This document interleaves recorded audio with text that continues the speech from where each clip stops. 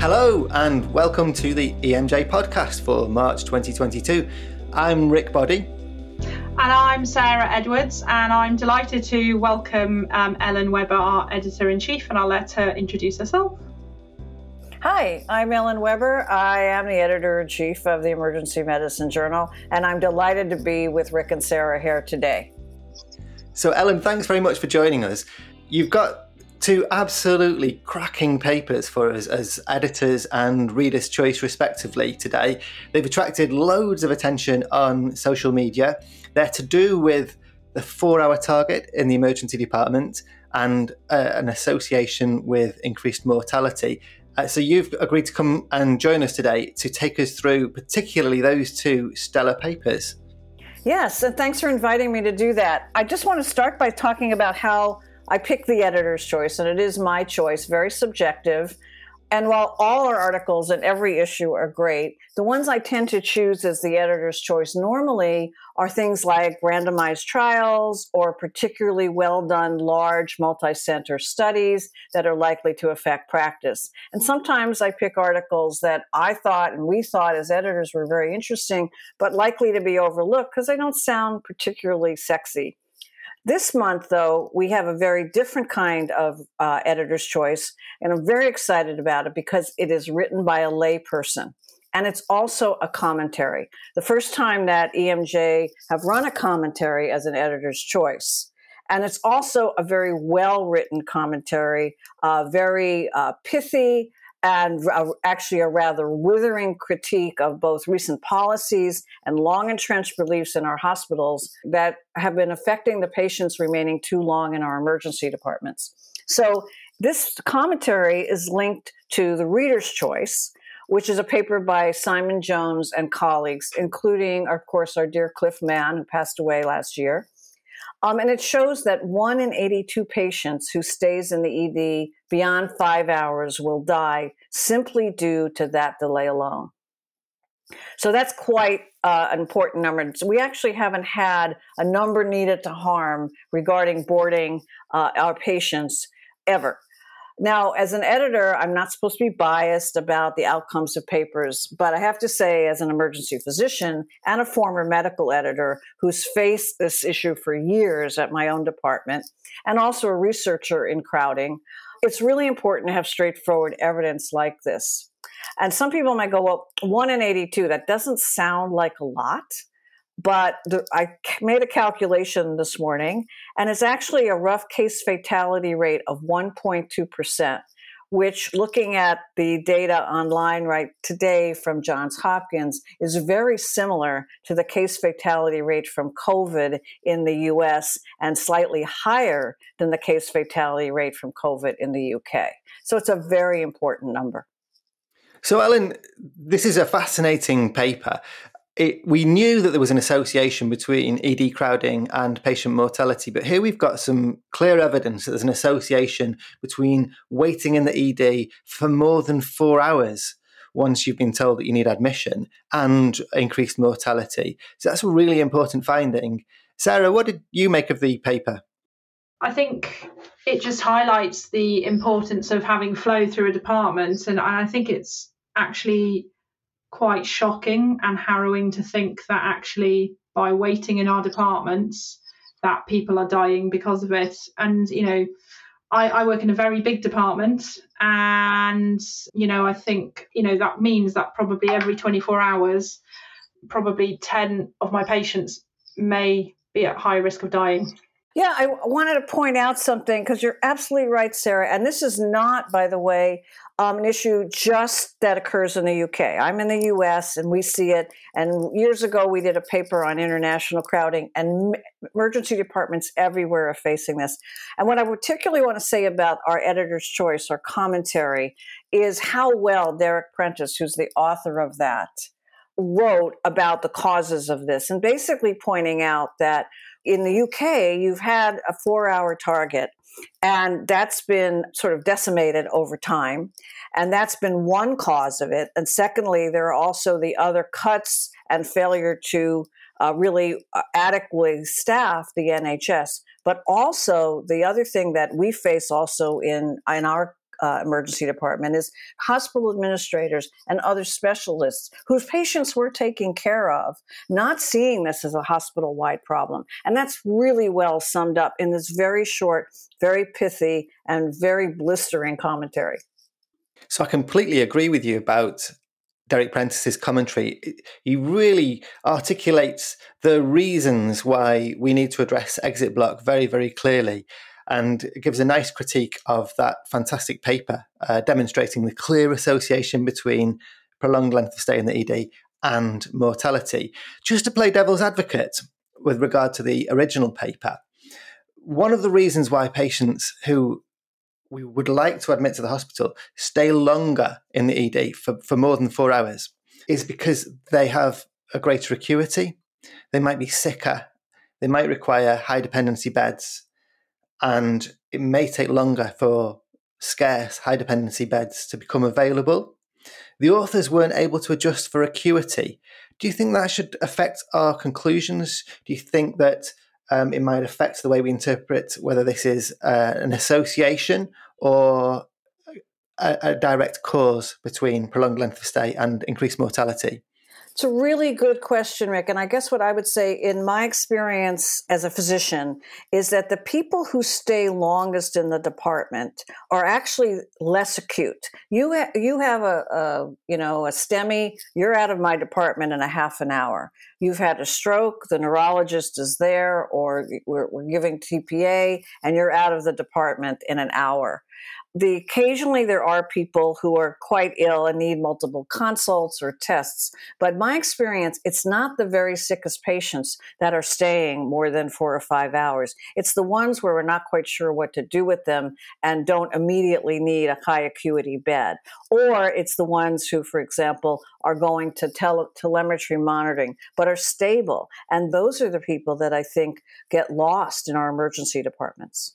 Yeah, that's a really interesting perspective. I hadn't actually necessarily thought of that. I mean, I'd still like to see the data on acuity. Maybe in future, that sort of database will be available so we can see more adjustments for the acuity and see if it is a factor. But certainly for now, we've seen convincing data about this association. We all know from other literature that there's an association between mortality and crowding. So I think it gives us a really important impetus to address exit block. Moving on from the highlights of the editors and readers' choice from the issue, we also have some excellent other papers along the same theme. So we've got one which looks at the association between patient outcomes and whether they were on an outlying ward. Sarah, you took a look at this paper.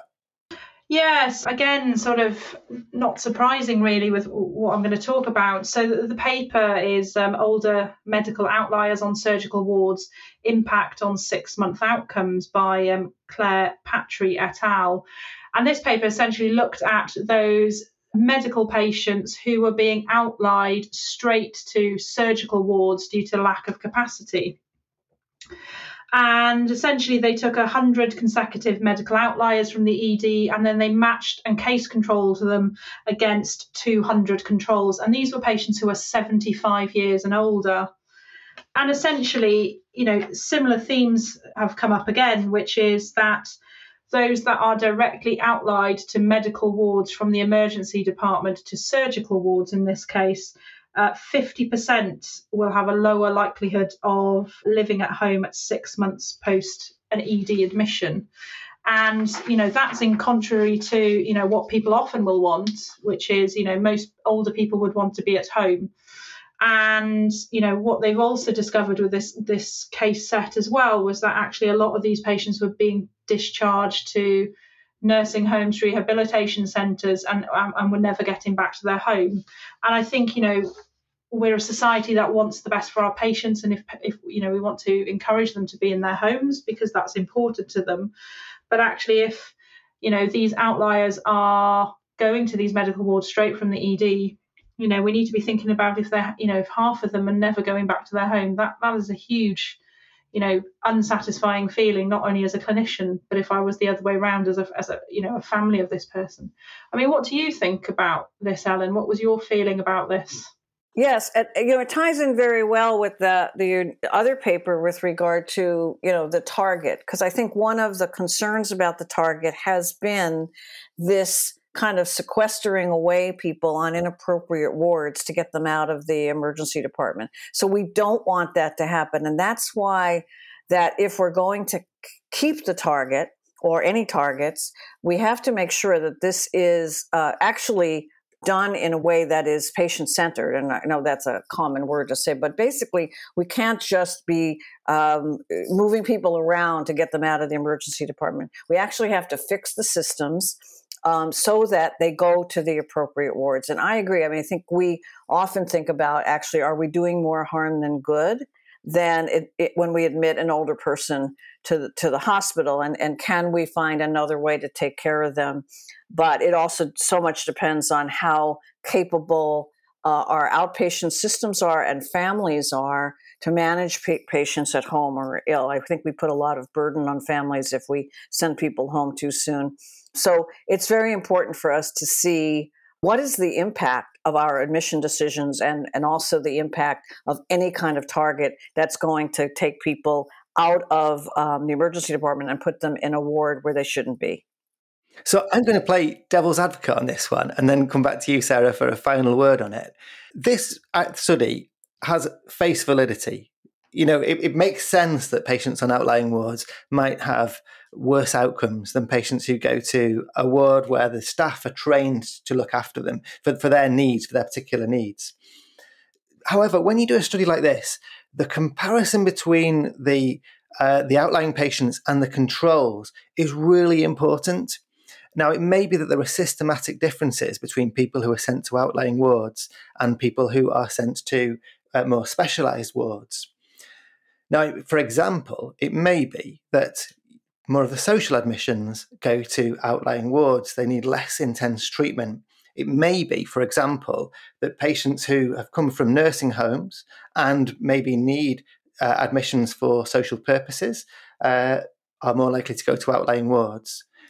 And the outcome here from this study was to have a look at 6 months, whether the patients were living at home or living in nursing homes, or what level of care they required. They found that the outliers more often needed higher levels of care. However, they don't tell us the difference between the two groups at baseline. Do you think that important confounder might influence the way we interpret these findings? I mean, that's a valid point, Rick. It's interesting because actually the data within the paper, they give some baseline statistics, but you are right. And, having been the other side of it, where perhaps I'm helping the bed managers in the department, look at which patients I could potentially outlie from the emergency department. The patients with social needs may be the ones that we pick because we inherently know that they're going to take a bit longer. Can we take the face validity without not knowing the true background characteristics? I think whilst this study is unique and there isn't much similar to this, I think it's still, I think we can trust with what they're saying, partly because lots of other papers on similar topics are saying the same things. And they say themselves, well, actually, we need a bigger study. We need to look at this with greater depth. So, I think the bottom line is we know that, getting patients to the wrong areas of the hospital, taking a long time is causing harm. So I think for this paper, yes, I would be confident with this paper that the overall message is correct. Okay, great. So we've got 2 really important messages even so far. 1, the 4-hour target is associated with adverse outcomes for our patients, and 2, going to outlying wards is a problem too. So they both speak to hospital capacity as a whole. And that also relates to our third paper. So our third paper is a systematic review. And this is by Aniek Brink and colleagues from the Netherlands, and they ran a systematic review of prediction models that may be used to predict which patients attending the ED require inpatient admission. So this could be helpful for us because we talked about the harms of exit block. The earlier we know whether someone is likely to need hospital admission, the earlier we can put them in the queue for an inpatient bed. If we could get a prediction model to do that when patients first arrive, and if the prediction model could work better than humans, then we could go some way to addressing exit block. So the authors ran a systematic review to see what was out there. They found 11 studies and they evaluated 16 different prediction models. They had a look at how good those prediction models were. Now, I think last month we covered a study on prediction model as well, and we talked about how you measure performance of a prediction model. We need to look at discrimination and calibration. Discrimination is something that we're all generally familiar with because that tells us about diagnostic accuracy. Calibration tells us if this model tells us there's a 10% chance of admission, how accurate is that? If it tells us a 70% chance of admission, how accurate is that? What they found is that the area under the curves of the models ranged from fairly poor, 0.63, to not bad at all, 0.878. And in general, the models were well calibrated.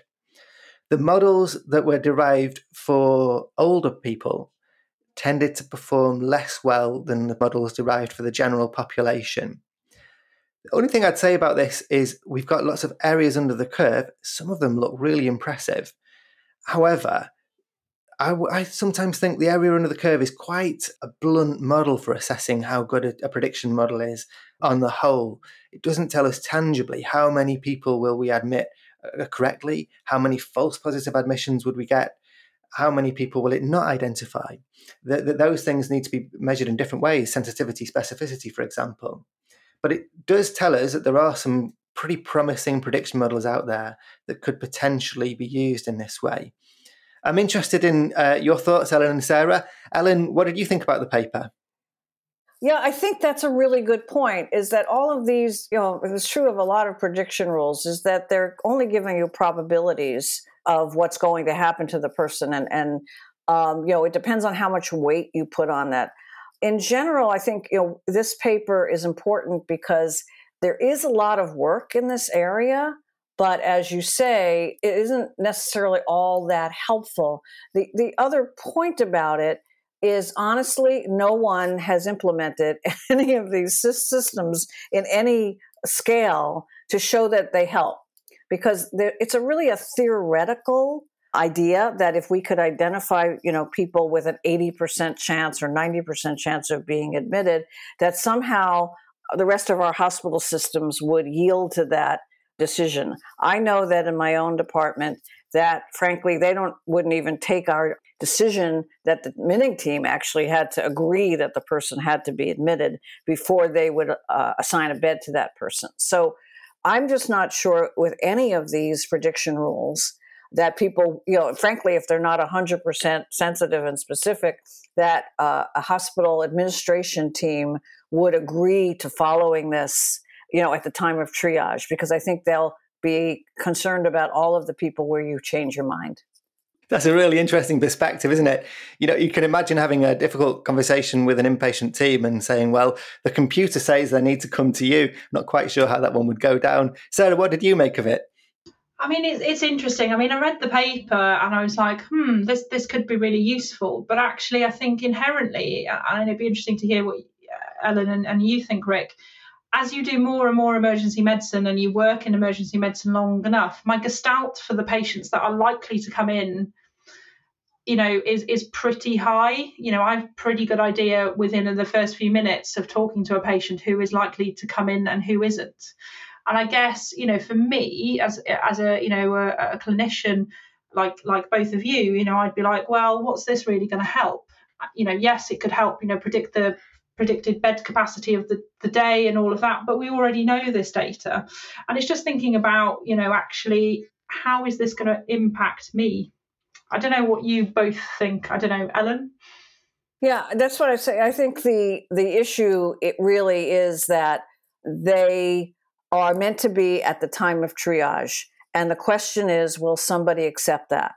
We all have a gestalt. We see a patient, we know in minutes, but that could be a half an hour or an hour, depending on your wait time, or 2 hours after you have the patients arrived in the department. So the idea of this is to get a jump on the physician assessment.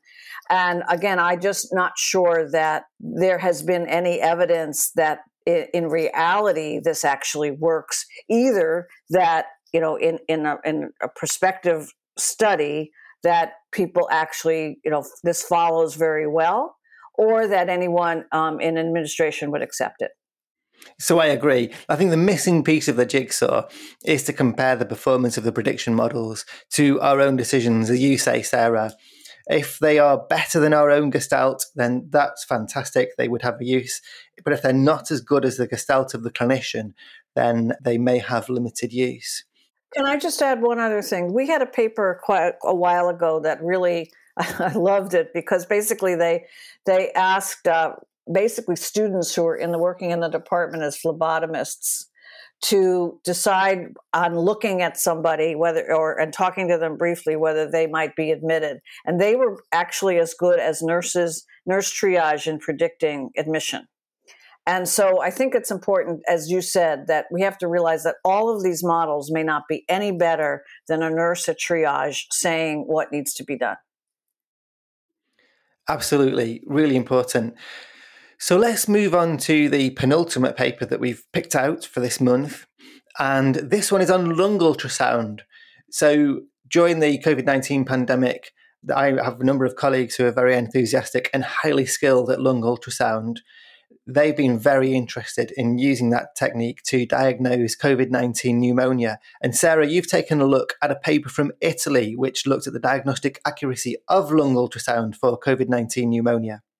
Yeah, so this is lung ultrasound in ruling out COVID-19 pneumonia in the ED, a multi-centre prospective sensitivity study. And this was by Carmen Cristiniano di Gioia, and I apologise if I've got that surname wrong. But essentially what they did right back at the beginning, which is back in sort of March, April 2020, right back at the beginning of COVID, which seems a lifetime ago now, 2 years down the line, they took a prospective observational study across 3 emergency departments in Italy and took a sample of 235 patients who they suspected had COVID and wanted to look at the utility, really, of ultrasound in ruling out COVID-19 pneumonia. So for those who want to know a little bit more about the ultrasound, essentially they did 4 views on the front of the lungs, they did both sides of the axilla in 2 places, and then they did 4 views on the back. And essentially what they were using, because obviously there was no guidance at the time, and it was thinking about, presence of that local or diffuse interstitial syndrome, so sort of coalescent B lines, irregular thick pleural lines, and subpleural consolidations. And the bottom line of this paper really was that they had a reasonable sensitivity of sort of around 85% and a specificity of 91% of patients who had COVID, of ruling that out and ruling that in. And I think what the key takeaway from this paper is that ultimately, in a population where there is high COVID prevalence, lung ultrasound has a high sensitivity enough to rule out COVID-19 pneumonia in patients with suggestive symptoms. Now, obviously, we're 2 years down the line now, and sort of moving into a different phase of the pandemic. And I'm just wondering what people's thoughts are about the utility of ultrasound in the context of COVID in the world that we're currently living in versus when this first started. Yes. I mean, I think, as happens with publishing, a number of papers come in at the time, and COVID moves so fast that, we got this paper, we were already moving towards, we already had better tests and so forth. I think that, though, this does have still some validity in terms of potentially risk stratification as opposed to diagnosis, which is that we know now, particularly with Omicron, there wasn't as much lung involvement. But if you wanted to determine whether or not someone needed to come in the hospital, you could look at, of course, O2 sats, but you could also use ultrasound, which we think is somewhat more sensitive than the average chest X-ray, plain chest X-ray, but not as costly or difficult as a CT to make that determination whether there is some pneumonia. Because I think for most of us, pneumonia we diagnose normally with just a plain chest X-ray.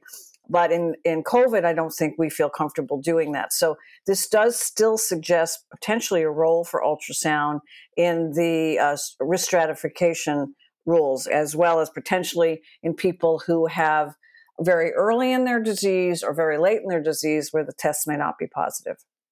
That's really interesting. I have to say, I'm going to play the role of the skeptic again here.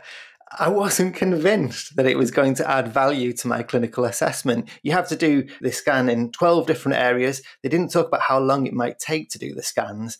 And of course, the specificity is only 91%, not quite as high as you might find, for example, from a point of care test trying to detect the virus. Of course, that's just detecting the virus, not detecting the pneumonia.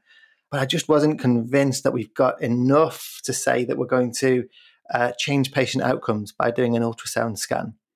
And Rick, I will agree with you on that. I've been, honestly, although I do think this has some role, we haven't seen really any papers on ultrasound that have shown us it is a slam dunk test for this disease. I do worry about the time. I think many people have this issue with a lot of bedside ultrasound is the time invested, is the close connection with the patient for as long as this is going to take worth it to get the information you want. And that's where I think the question still lies.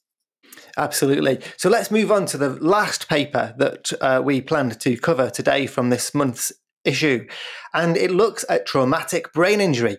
So some very experienced colleagues led by Karl Marcinovich had a look at validating two decision rules. So first of all is the Hull-Salford-Cambridge decision rule. And then secondly, there's a decision rule called BIG, Brain Injury Guidelines decision rule. And these two decision rules are there to help us identify patients who have some perhaps minor abnormalities on their CT brain scan after a head injury. Our decision is whether we need to admit them for further observation. If you work in an emergency department like me, you'll know that we admit lots of patients to hospital for neurological observation because they have a contusion or a skull fracture or a very small bleed. These decision rules try to identify the patients from that group who are very unlikely to progress to needing neurosurgical intervention or to have any other form of deterioration. So the authors ran a secondary analysis from the Centre TBI study, which was a big multi-center study. They included over 1,000 patients who met the inclusion criteria, and 26% of them actually deteriorated. They had a look at the performance of the two rules. So the Hull-Salford-Cambridge decision rule had 100% sensitivity. That means everyone who deteriorated was accurately picked up by the decision rule. That's fantastic. We don't miss any deteriorations whatsoever. However, the less fantastic aspect of the results is that the specificity was only 4.7%. In fact, this decision rule could only have allowed us to discharge 3.5% of patients. So, while you wouldn't miss anyone, it only allows us to send around about 1 in 30 patients home with these abnormalities on CT scan. Now, that was a bit more favourable than the BIG decision rule, which had a slightly higher specificity of 13.3%, but the sensitivity was 94.6%. The authors felt that's probably too low, given that the stakes are so high with traumatic brain injury, to allow us to discharge the patients. So really interesting study, really important question. Unfortunately, while the Hull-Salford-Cambridge decision rule looks very sensitive, it might only have a limited impact on our practice. What did you both think of this one, Sarah? Yeah, I was very hopeful when I started reading it, and I was like, oh, that's a shame, because, we do see a lot of these patients. And I think there's so much more potential. And I hope that this group carry on looking at this, because I think it's a really important topic. And we know, I think we've previously discussed, the impact of, brain injury is significant, and even mild brain injury is significant. So we need to try and get this as good as we can, really. I don't know if Ellen's got any thoughts on this. Yeah, I think this was, in some ways a very good result, in that we could say if we followed this, we wouldn't send anyone home who was going to deteriorate. And of course, one of the problems with most decisions rules is that they are meant to be, in a good way, they are meant to be, we're not going to miss anybody, but they do tend to be over-encompassing in terms of the people that we tend to keep when we don't need to. I just wonder, and I'm going to throw this one back to Rick, whether there's going to be a role here for a combined decision rule with biomarkers.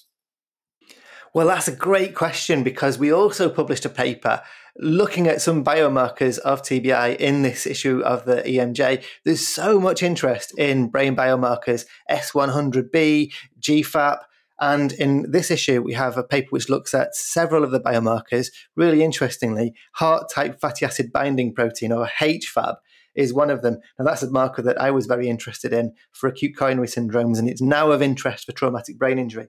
I think the jury's still out for the biomarkers of traumatic brain injury, but there's so much interest. We'll have to wait and see what the literature shows as more is published.